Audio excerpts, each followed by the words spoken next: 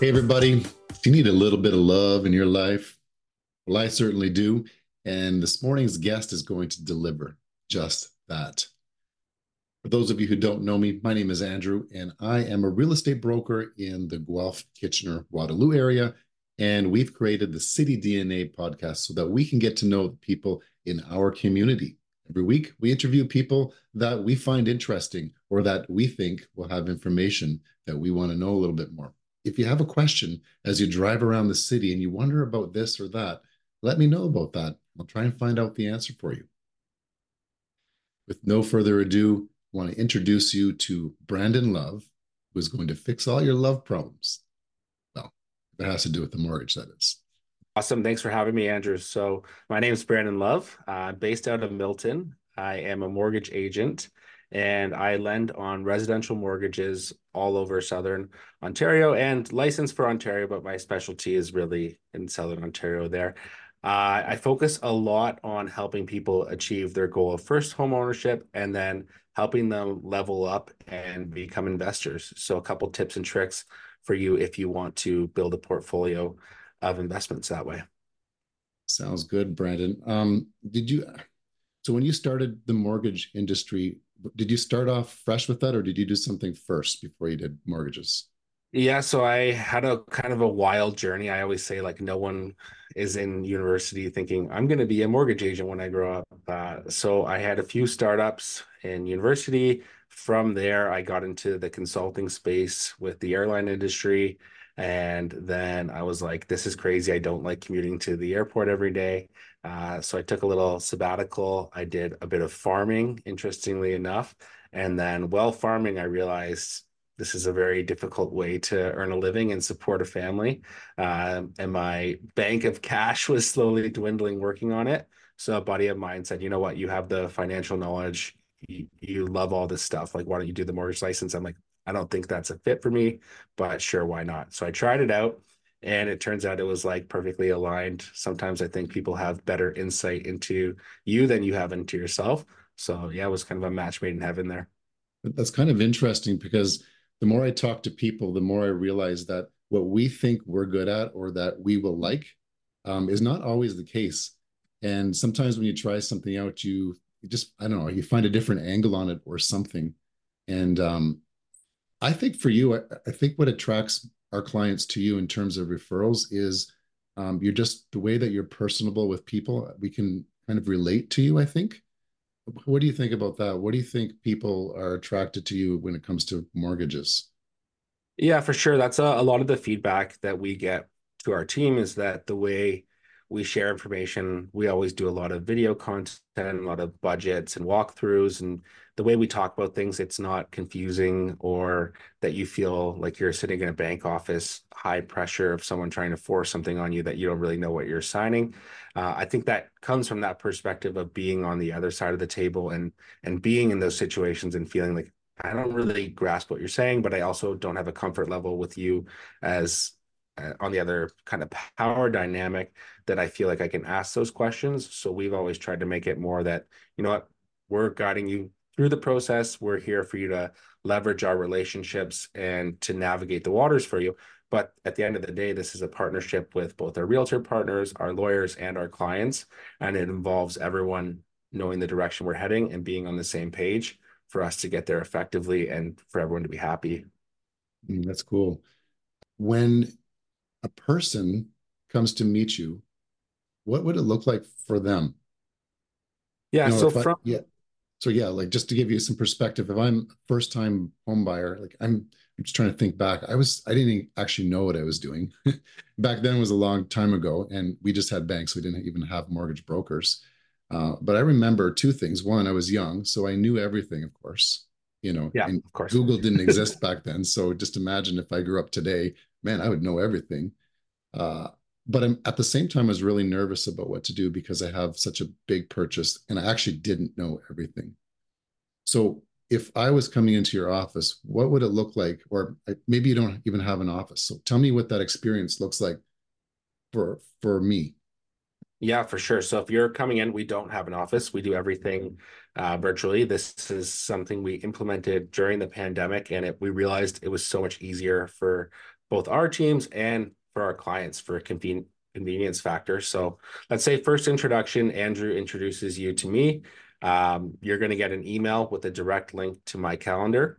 That sets you up for a 10 to 15-minute phone call where we're just going to go through kind of how we work, how the mortgage process goes, answer any early questions you have, get a few preliminary details about you.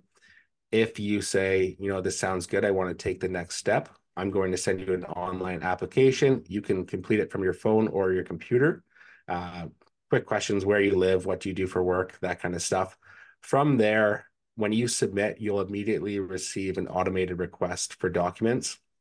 Take a picture of your license, you take a picture of your pay stub, T4, a couple odds and ends that we'll request from you.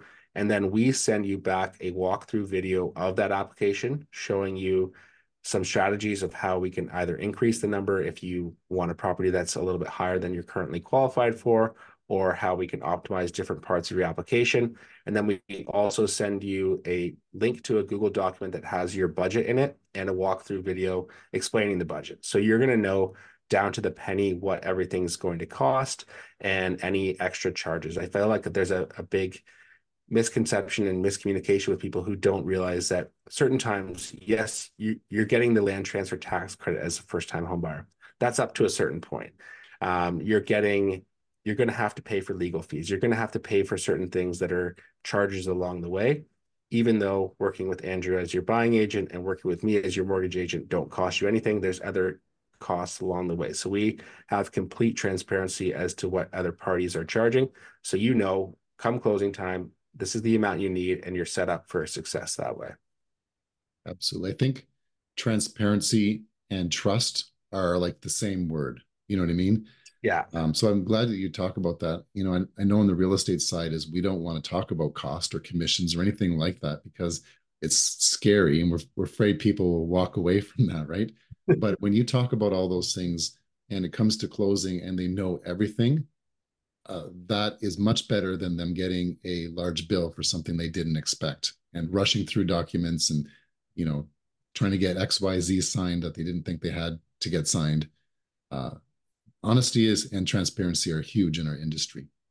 100%. That's actually the first thing we talk about on our discovery call is how I get paid. Because I for a while, I left it to the end of the conversation and people were sitting there. I'm like, "All right, I think this whole time you're thinking about how much is this going to cost me?" So we get it out of the way at the beginning. It's not a cost. We're paid by the lender Right. for organizing the file and placing it with them.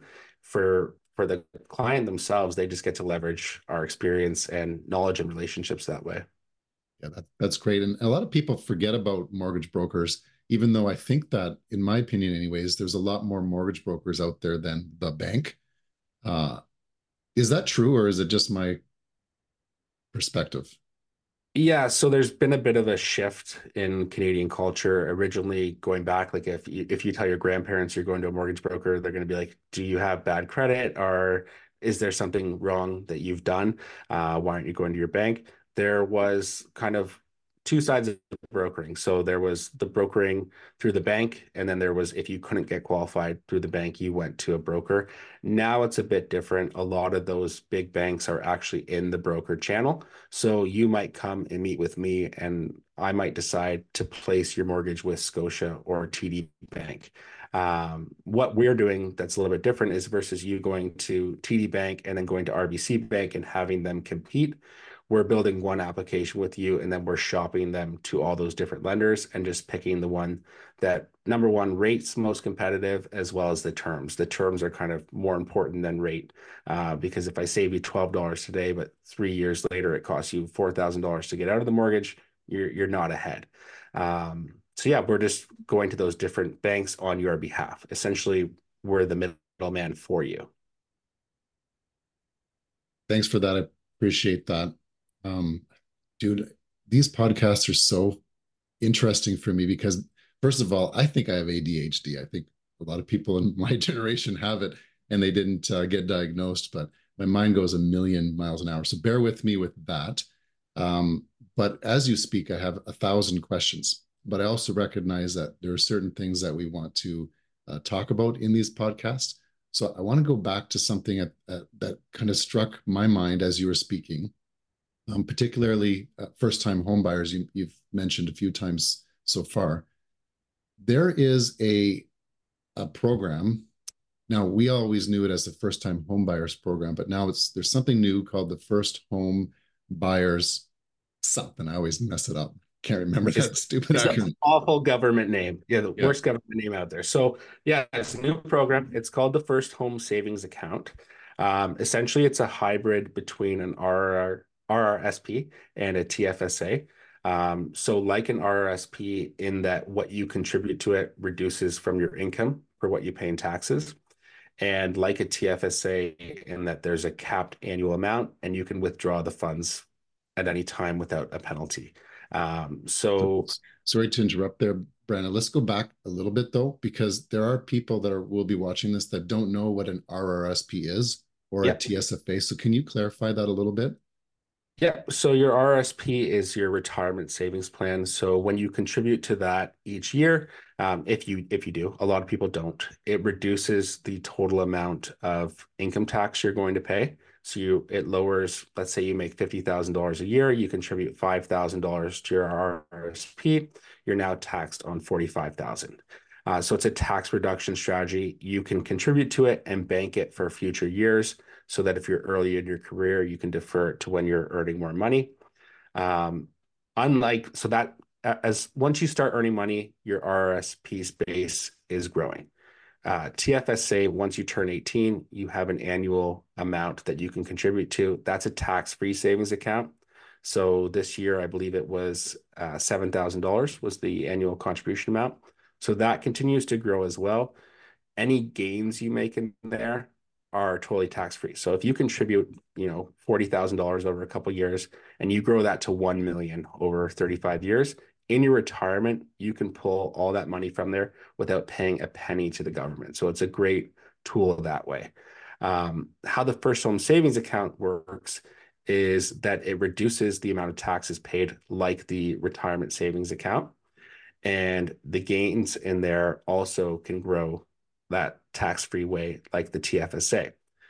How it's a little bit different is you need to open the account for those gains to actually start. So if you haven't opened an account and your goal is to buy in the next 5 years, open it today. Super easy to do. Um, you can contribute 8,000 per year as maximum up to a maximum amount of $40,000. So it's not a huge amount, but it does get some tax reduction there and some growth as well. And it can be used in combination with your RRSP, where you can withdraw 35,000 for your down payment. So there's a lot of tools and tricks there. So essentially you can do all three at the same time. Is that what I'm understanding?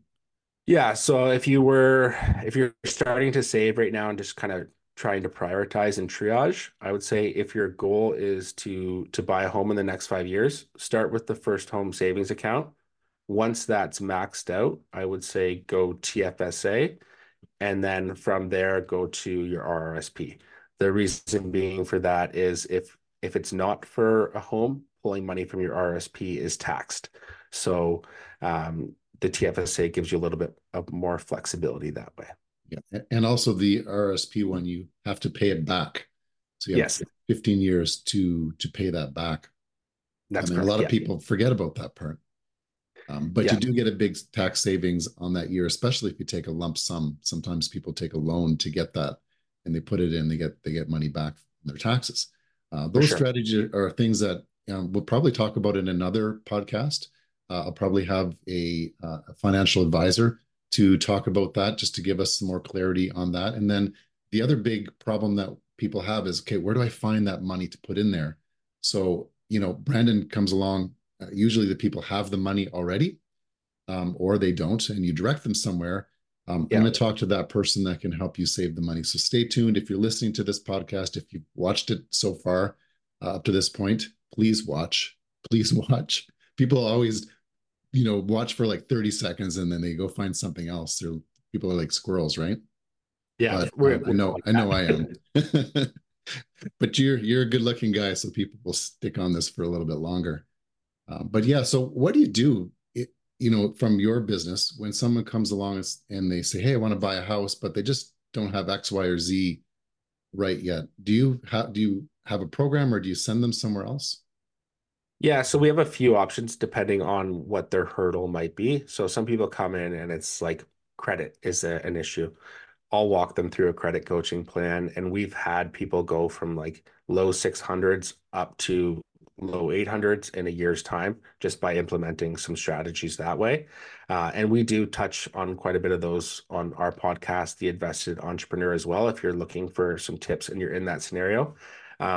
If it's a down payment issue, for example, there's programs like there's one with the municipality of Guelph that will help contribute to your down payment up to 10%. It's a forgivable loan over a 20-year period. There's down payment borrowing. So if you have room in your ratios, you can borrow on something like a line of credit and use that for your down payment.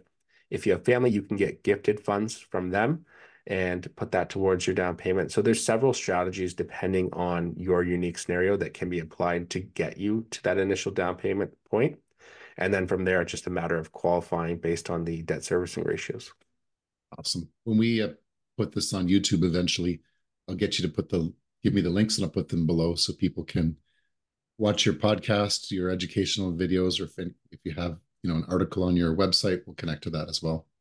Awesome. Appreciate it. Awesome. I want to get into some meat. There's three things that I wanted to talk about. There are three things that in 2024 people probably need to know the most. The first is the first time homebuyers account. I hate saying Yeah. that word because it's not really a count. You can put it anywhere, which we kind of talked about already. But the Yep. second piece is house hacking. This is a Yeah. term that I view differently. I don't call it house hacking, but the younger generation looks at that. It looks at it that way. In fact, one of our agents, Gabriel Ho, he refers to house hacking all the time. And Yeah. explain to us what house hacking is.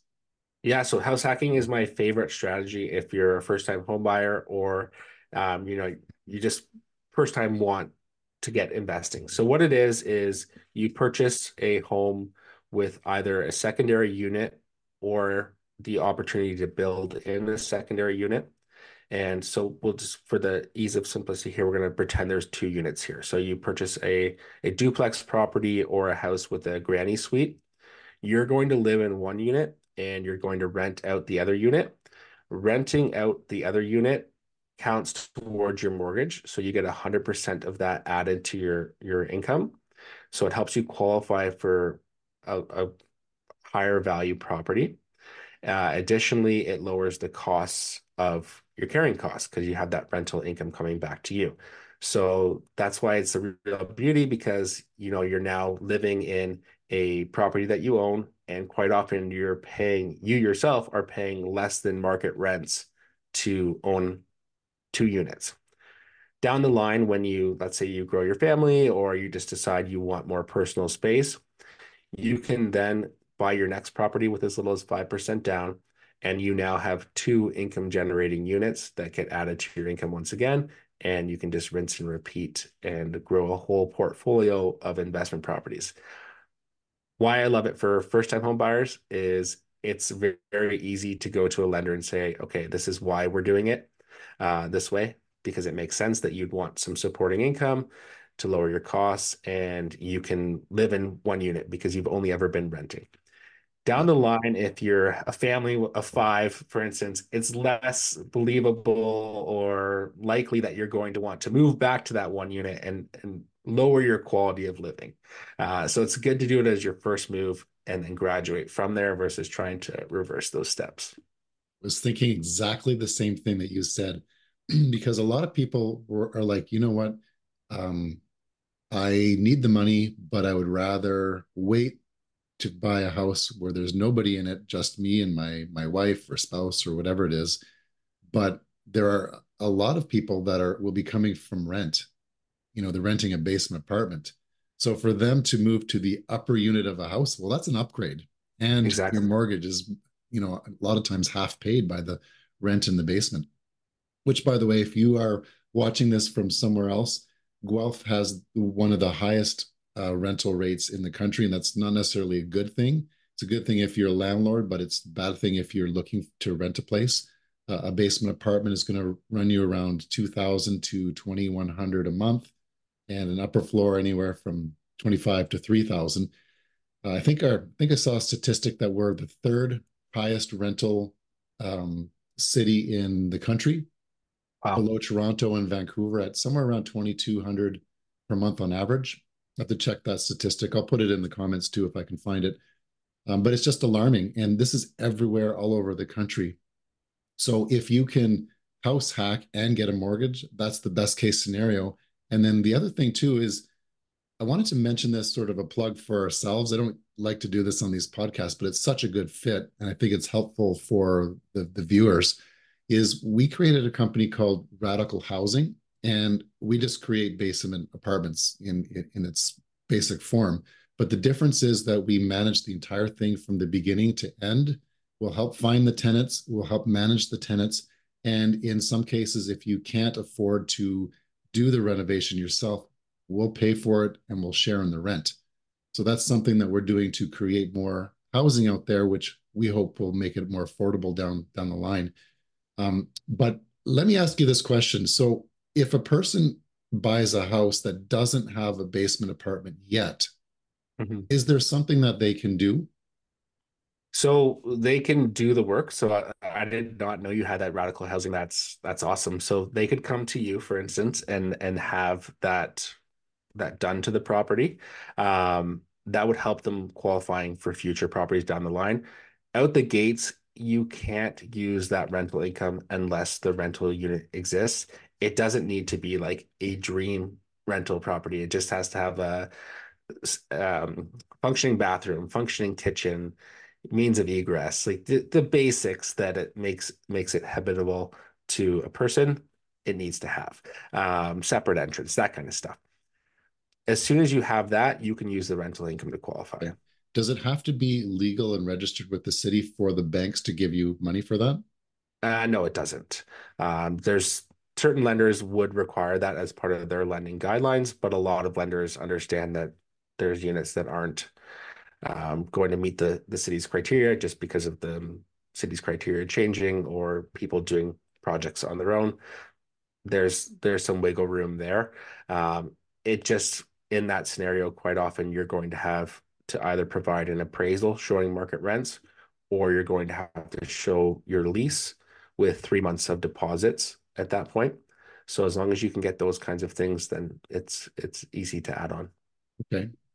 Do lenders look at it if you rent out rooms, or is that something completely different? Yeah, lenders don't consider rooms. Some on the alternative side and B lending will consider it up to a point. It has to be very well documented. So like paid on the first of the month, you have an agreement in place, you have all those pieces that you can provide to support it. And quite often you need to be claiming this on your taxes. What happens with a lot of single room rentals is the roommate gives you $400 a month cash, and you just spend it on groceries or whatever, and it's less documented than a formal secondary unit is. Okay. Yeah. It's so funny because I hear people doing all kinds of strange things out there. And I just kind of plug my ears and you didn't tell me that kind of thing, right? But it's good Yeah. to know that there's an alternative for first-time home buyers or just anybody really to have that extra income. And that reminds me of another question, and you may or may not have the answer. It's definitely a surprise to you. Well, in fact, all my questions are a surprise to you because it's not like I send you a list of things to that I'm going to ask. Again, that's the way my brain works. But what about ADUs? So accessory dwelling units. Every city, most of them call the ADUs. Guelph calls it a um, ADRU or something. Anyways, they have a slightly different. There's a different letter in there. It's a Yep. residential. I just forget which location in that is. Can you use that for the same program? Yes, I'm off the top of my head.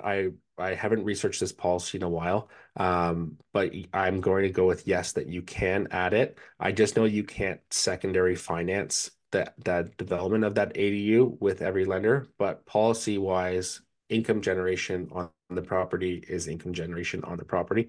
Um, yeah, so those ADUs are pretty interesting because a lot of municipalities and the province of Ontario has actually added a lot of opportunity to add those two properties. So I think you're going to see a lot more of those, and you'll see a lot more programs come out in response to this. Right now, it's kind of early days of people starting to put in those laneway homes and things of that nature. Yeah, I've heard a lot of things as well that different levels of government are trying to implement different things. And I heard that, and don't quote me on this, please, because it's not fact yet, but I've heard it that Guelph is trying to get four units per residential lot. I think that's good, and it's also bad. It really needs to be managed so that we Hmm. don't have, you know, a whole neighborhood of four crappy buildings in one lot. And I think, I have to give Guelph, the city of Guelph, praise with that because I think that they do a really good job of managing what the bylaws should be, what things should look like. And I know a lot of people give the city uh, heck for being hard and slow and this and that. And from my experience, I don't think they're really all that slow. They just want things done right. So if you're doing it right, you're going to have a better response from the city than if you do it wrong. And through radical housing now we've done, I think we're on our sixth one now. And yeah, I've experienced what people have suggested, with the city that, someone says X and someone says Y. But honestly, these are human beings and they have their own opinions. And when it comes down to it, they all want what's right for the particular property. And if you're following what the permits and bylaws require, then you'll figure it out, but be willing to make changes. But if you're going 100%. to go and do something major and I don't know, I'm just making this up, but if you go and put an external entrance in your house and spend 30,000 doing that, and the city says, well, it's 2 feet too close to the neighbors, well, that's your fault. Don't Yes. complain about that, right? Yeah, Follow the bylaws. Um, exactly. I don't know where I was going with that. I, I think it's related to what the city could look like. I think that again, if the city keeps up with their bylaws and has a forward-facing vision, I think it's a great thing. And I think that, you know, we got to continue to think about different ways of building affordable homes and not have this mentality that it has to stay the way it is. Um, One thing, Brandon, I'm going to complain about though is, and I get why they do this, is builders build homes that are giant, Yes. you know, and I get it because they got to build the biggest home possible on a lot to make the most amount of money. But man, why can't we build like a regular bungalow like they used to? Where I grew Yes. up and maybe you grew up in too. Like, what's wrong with that? You know, maybe I don't know. Can we do that? I think there's going to be a shift back to it as like costs rise in different areas. People are going to be like, I don't want to heat a 3,500 square foot home. I would rather live in something more manageable. And you see, like, I don't know, for a couple of years there was like everyone was talking about these tiny homes, everything. But then I don't know, my parents live in Aldershot in Burlington, and it was all like nice bungalows. And I went for a walk there over the Christmas holidays, and I was like, wow, there's like a mega home here, a mega home here.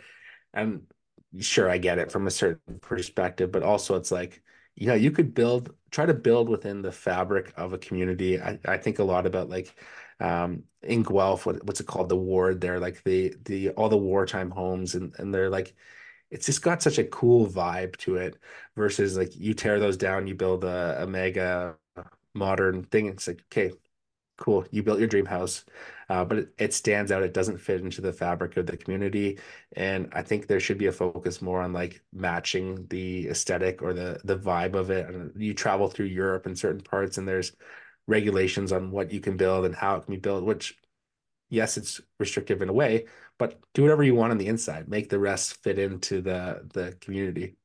Yeah, I love that. I love Europe, the way that it looks. My wife is from Europe and she shows me pictures of her major city, or her hometown is Pardubice. Yep. And she shows me pictures of the community and the countryside, and it's so amazing.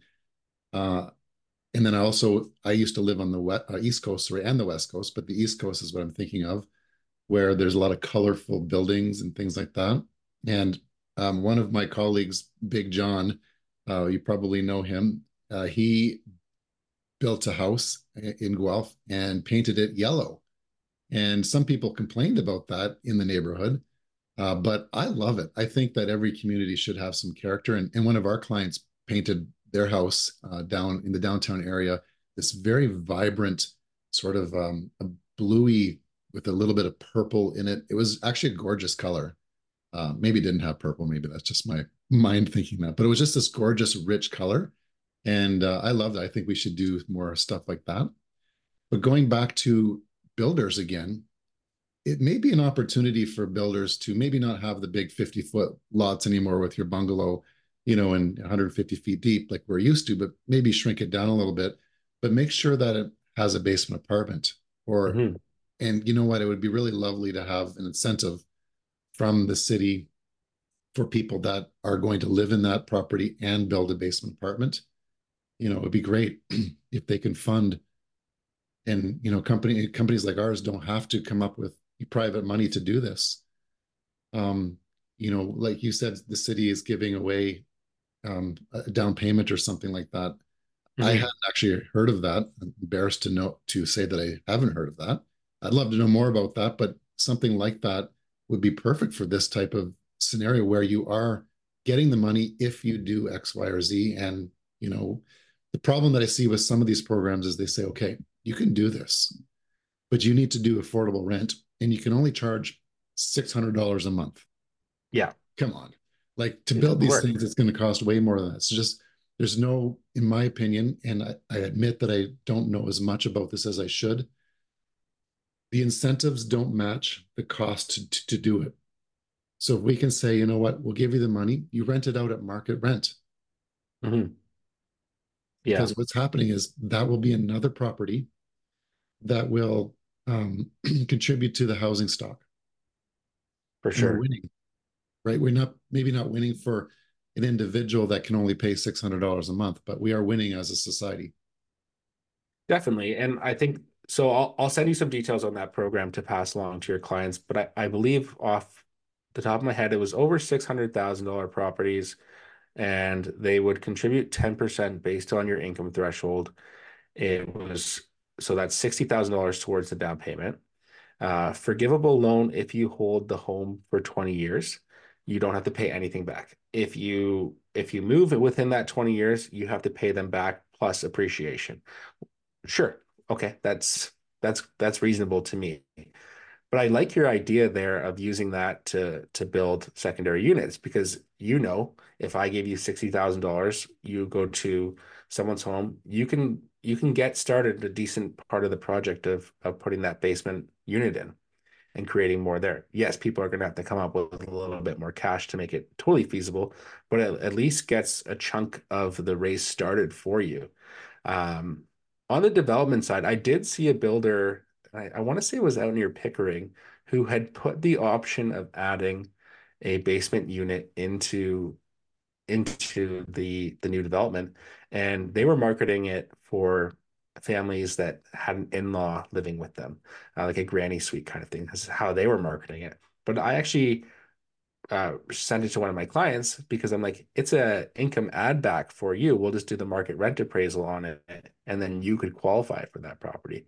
So I think more of them should do it as things go on, and I'm sure they could probably get some government incentives and funding going around that idea. But ultimately, that needs to come to entrepreneurship, not to government programs. I don't think the government is going to solve any of these housing issues.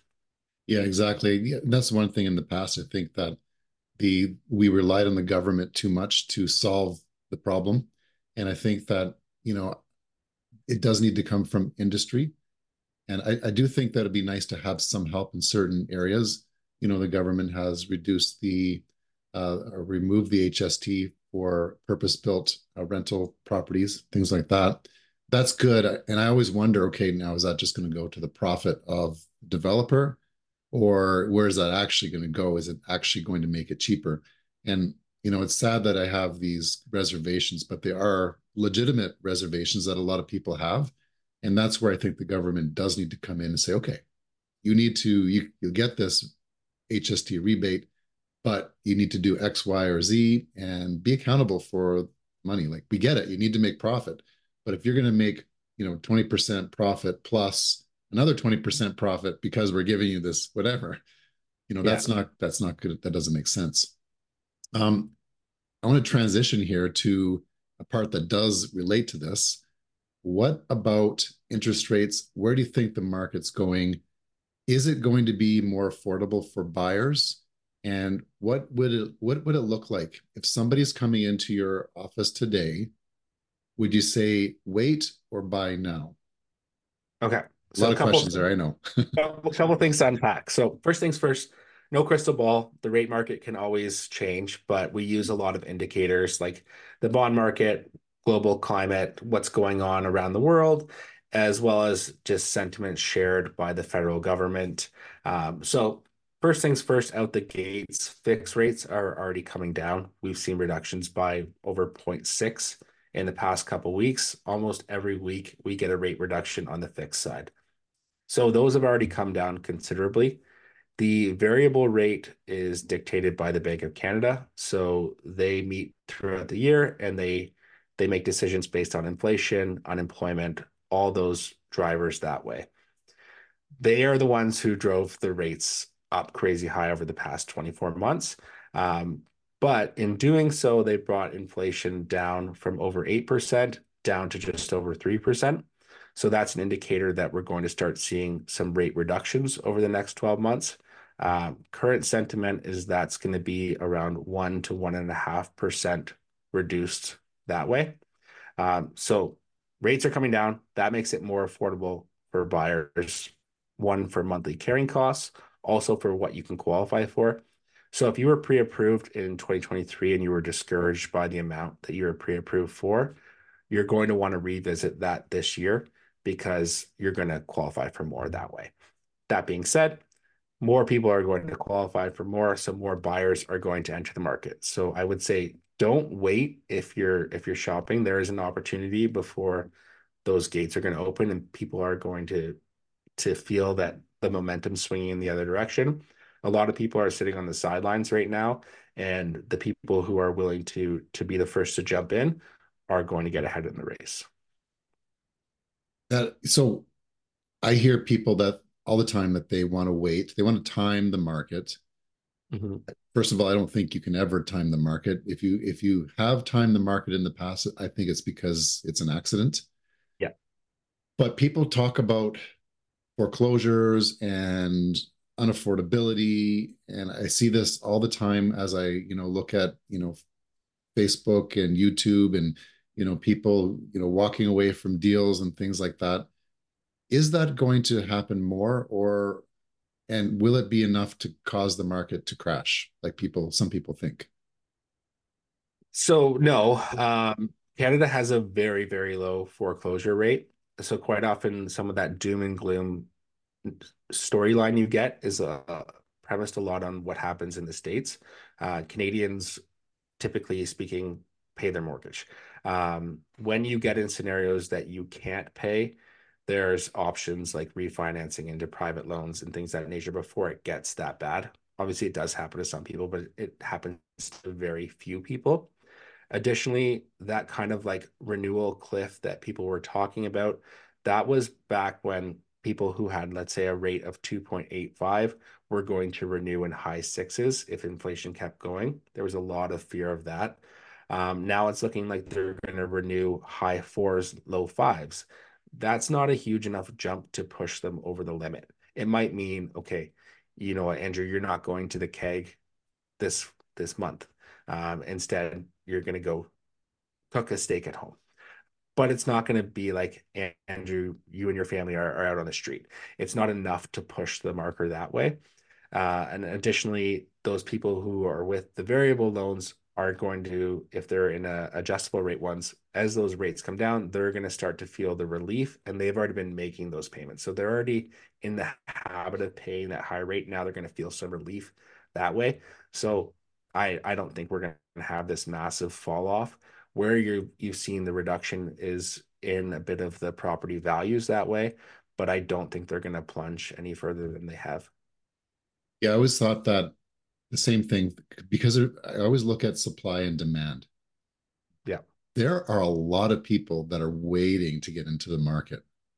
For And sure. like you said, as soon as the interest rates break a little bit, there's going to be, in my opinion, a flood. Maybe not a flood like a tsunami or anything like that, but just go back to the spring of last year. I did not expect the market to fly like it did.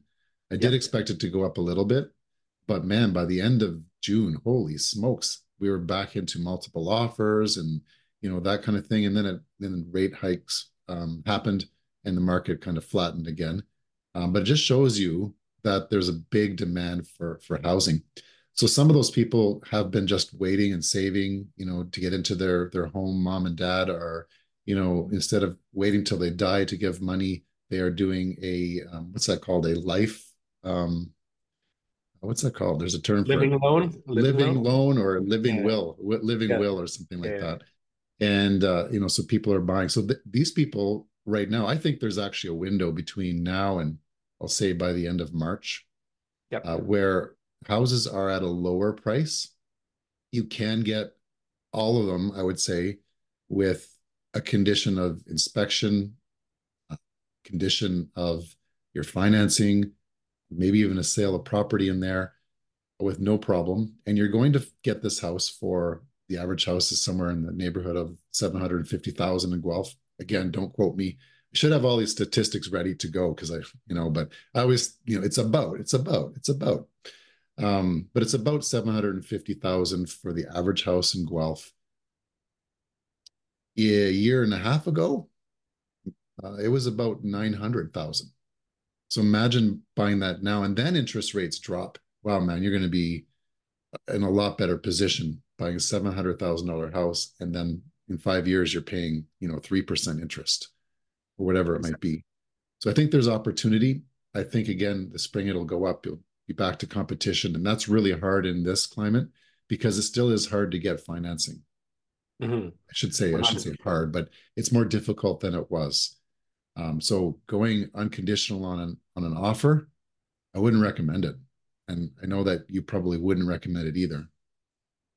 Yeah, so going back though, and you remember this during the pandemic when that housing was wild, there was no way to win an offer without going unconditional. So everyone was unconditional. And I think a lot of buyers who sit on the sidelines miss that. Yes, they have the luxury of lower prices right now, but they also have the luxury of financing conditions and inspections and things of this nature. Like thinking about a house for more than a day before you have to fire your offer in and going way over asking. And sure, the rate was 2%, and now you might get a rate of 4.9%.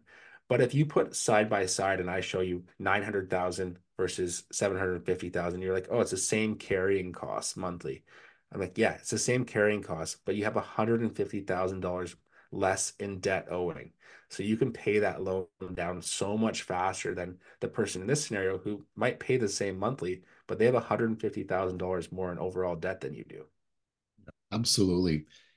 And I love this market. People ask me, "How is the real estate market? How are you doing? It must be really slow for you." I'm like, "No, man, this is my best year ever." And the reason why is a lot of agents like myself have been in the business for a long time. I've been in the business for 18 years. So I started when I was 10. That's my joke. One day that joke won't work anymore. That's your dad's joke. Your dad Yeah, joke. yeah. It won't work anymore at some point. But technology can refresh my face and make me look younger. There you go. But with that experience, I've been through the ups and downs. I know how to do clauses, believe it or not.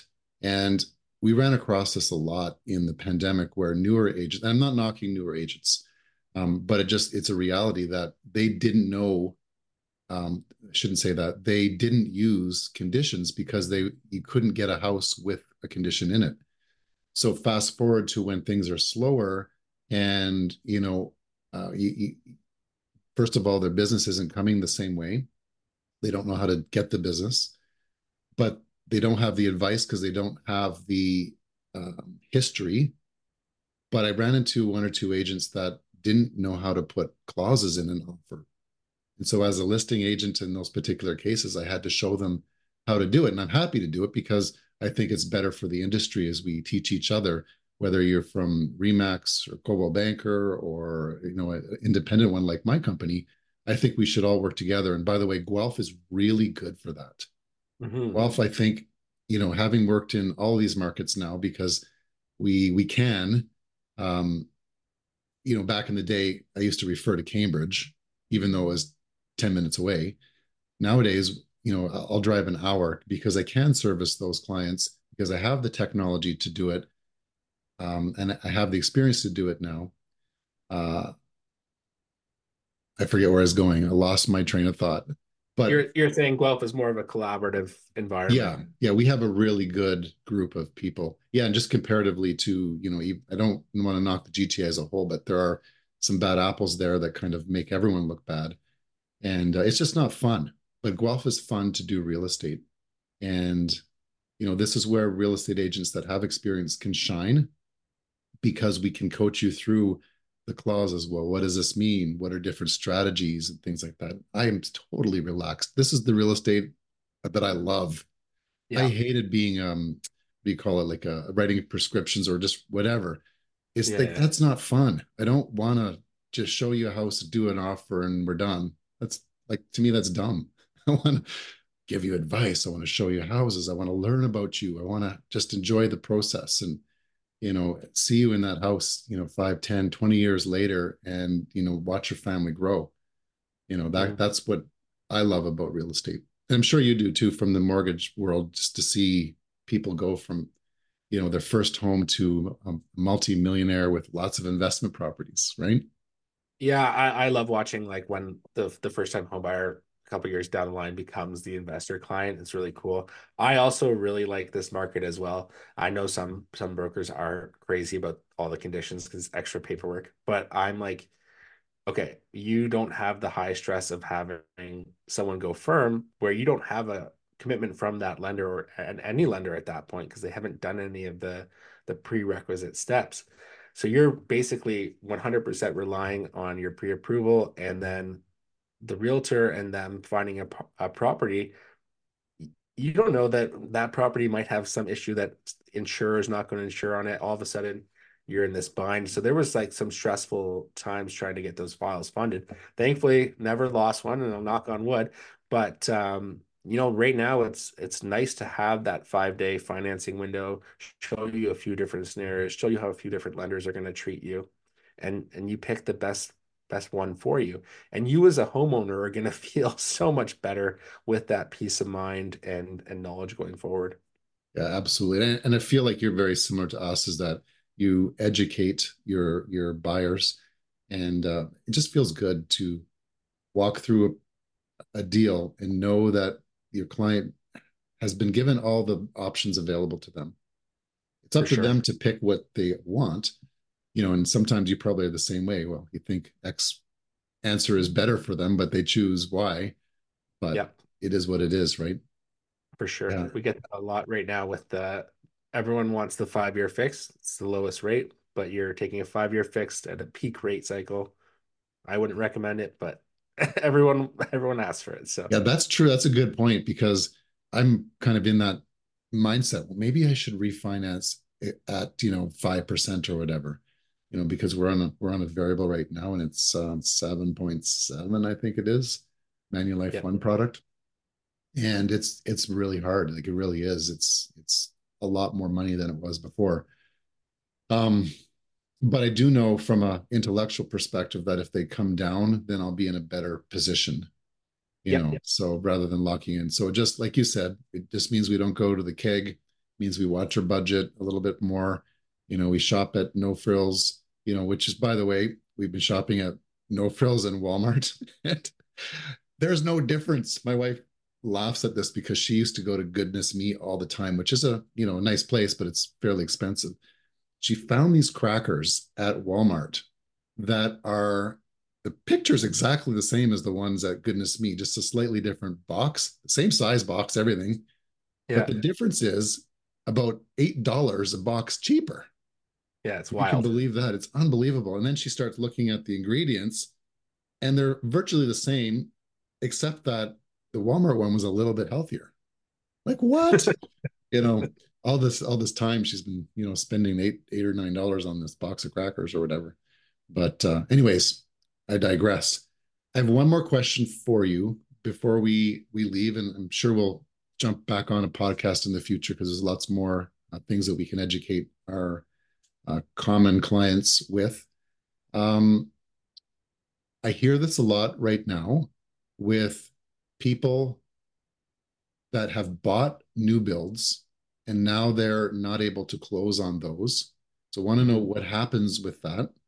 And Yep. then the secondary question with that, I did a video, just a really short one that got a lot of attention, actually, surprised by that, about the fires of new construction sites. So I'm wondering if you have any insight to that from the perspective of mortgage, like what happens. Okay, so on the new build side, there was actually so basically what happens with the new build is you're going off the prospective value of once it's completed. At times, people could no longer qualify for that mortgage. So then their lender that they had lined up says, we're no longer giving you financing.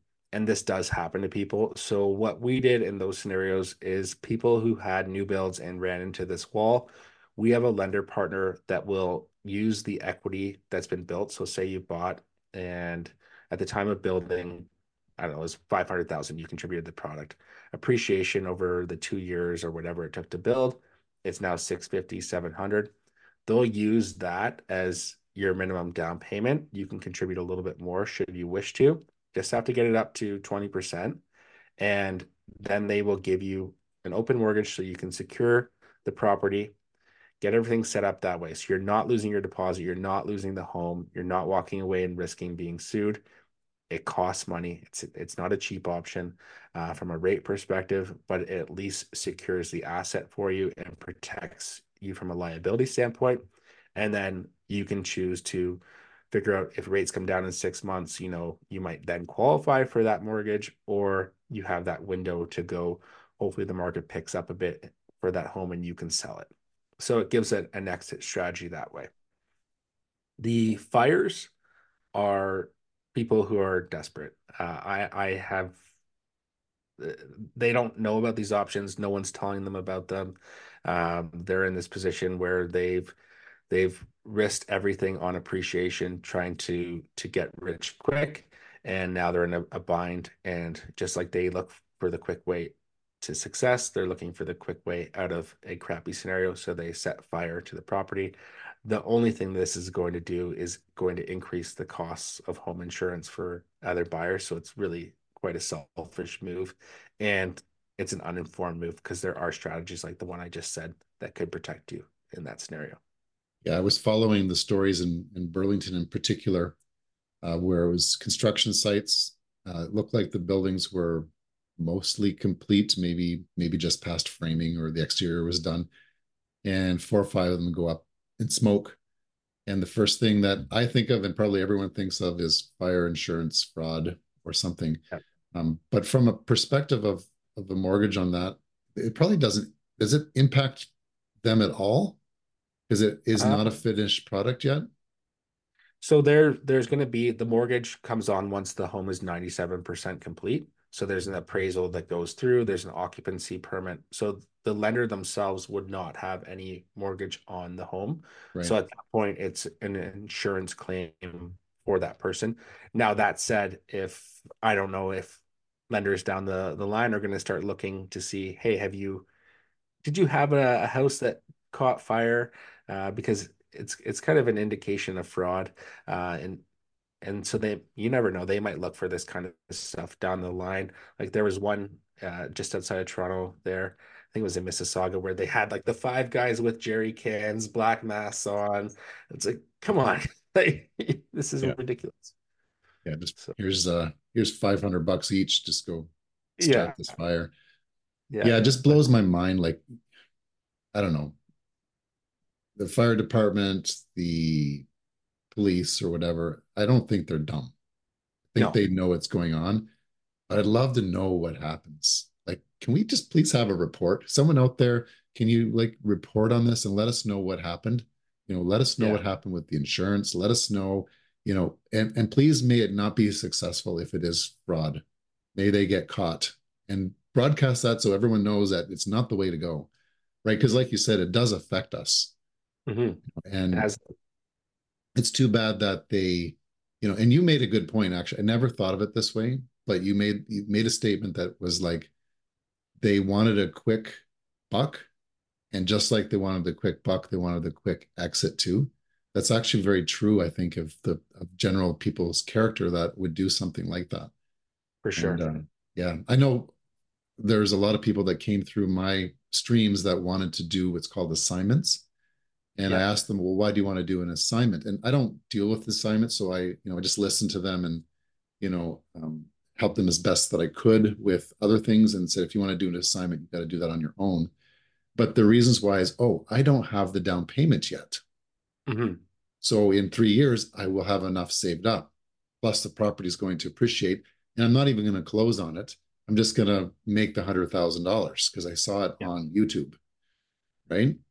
And I'm Yeah. like, oh my God. Now, and I'm thinking of a couple of people, and I'm just wondering, well, what happened to them?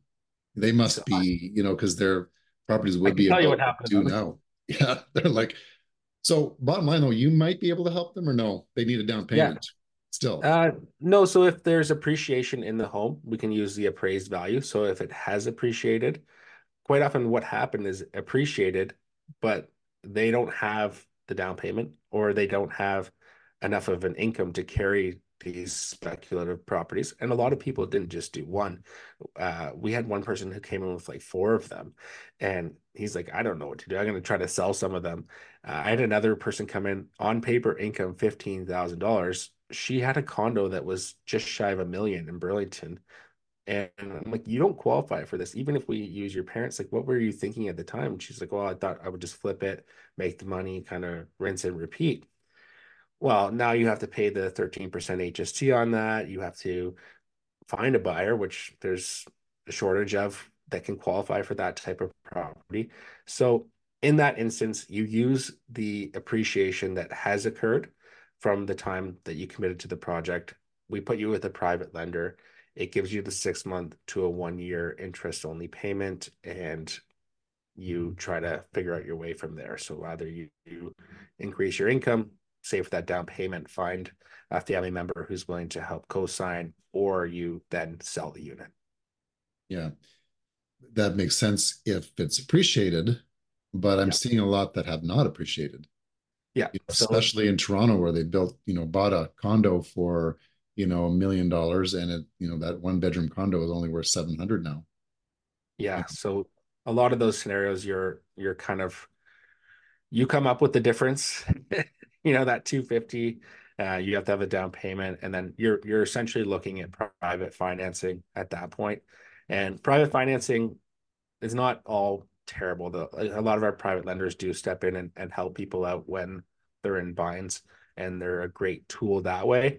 Hmm, It's not something you want to rely on long term though. You don't want to be in a private mortgage, and nor does a private mortgage want to have you in there for any longer than a 1 year time frame. right. It's a band-aid. It's not like a healing surgery for you. So you always need an exit strategy with it.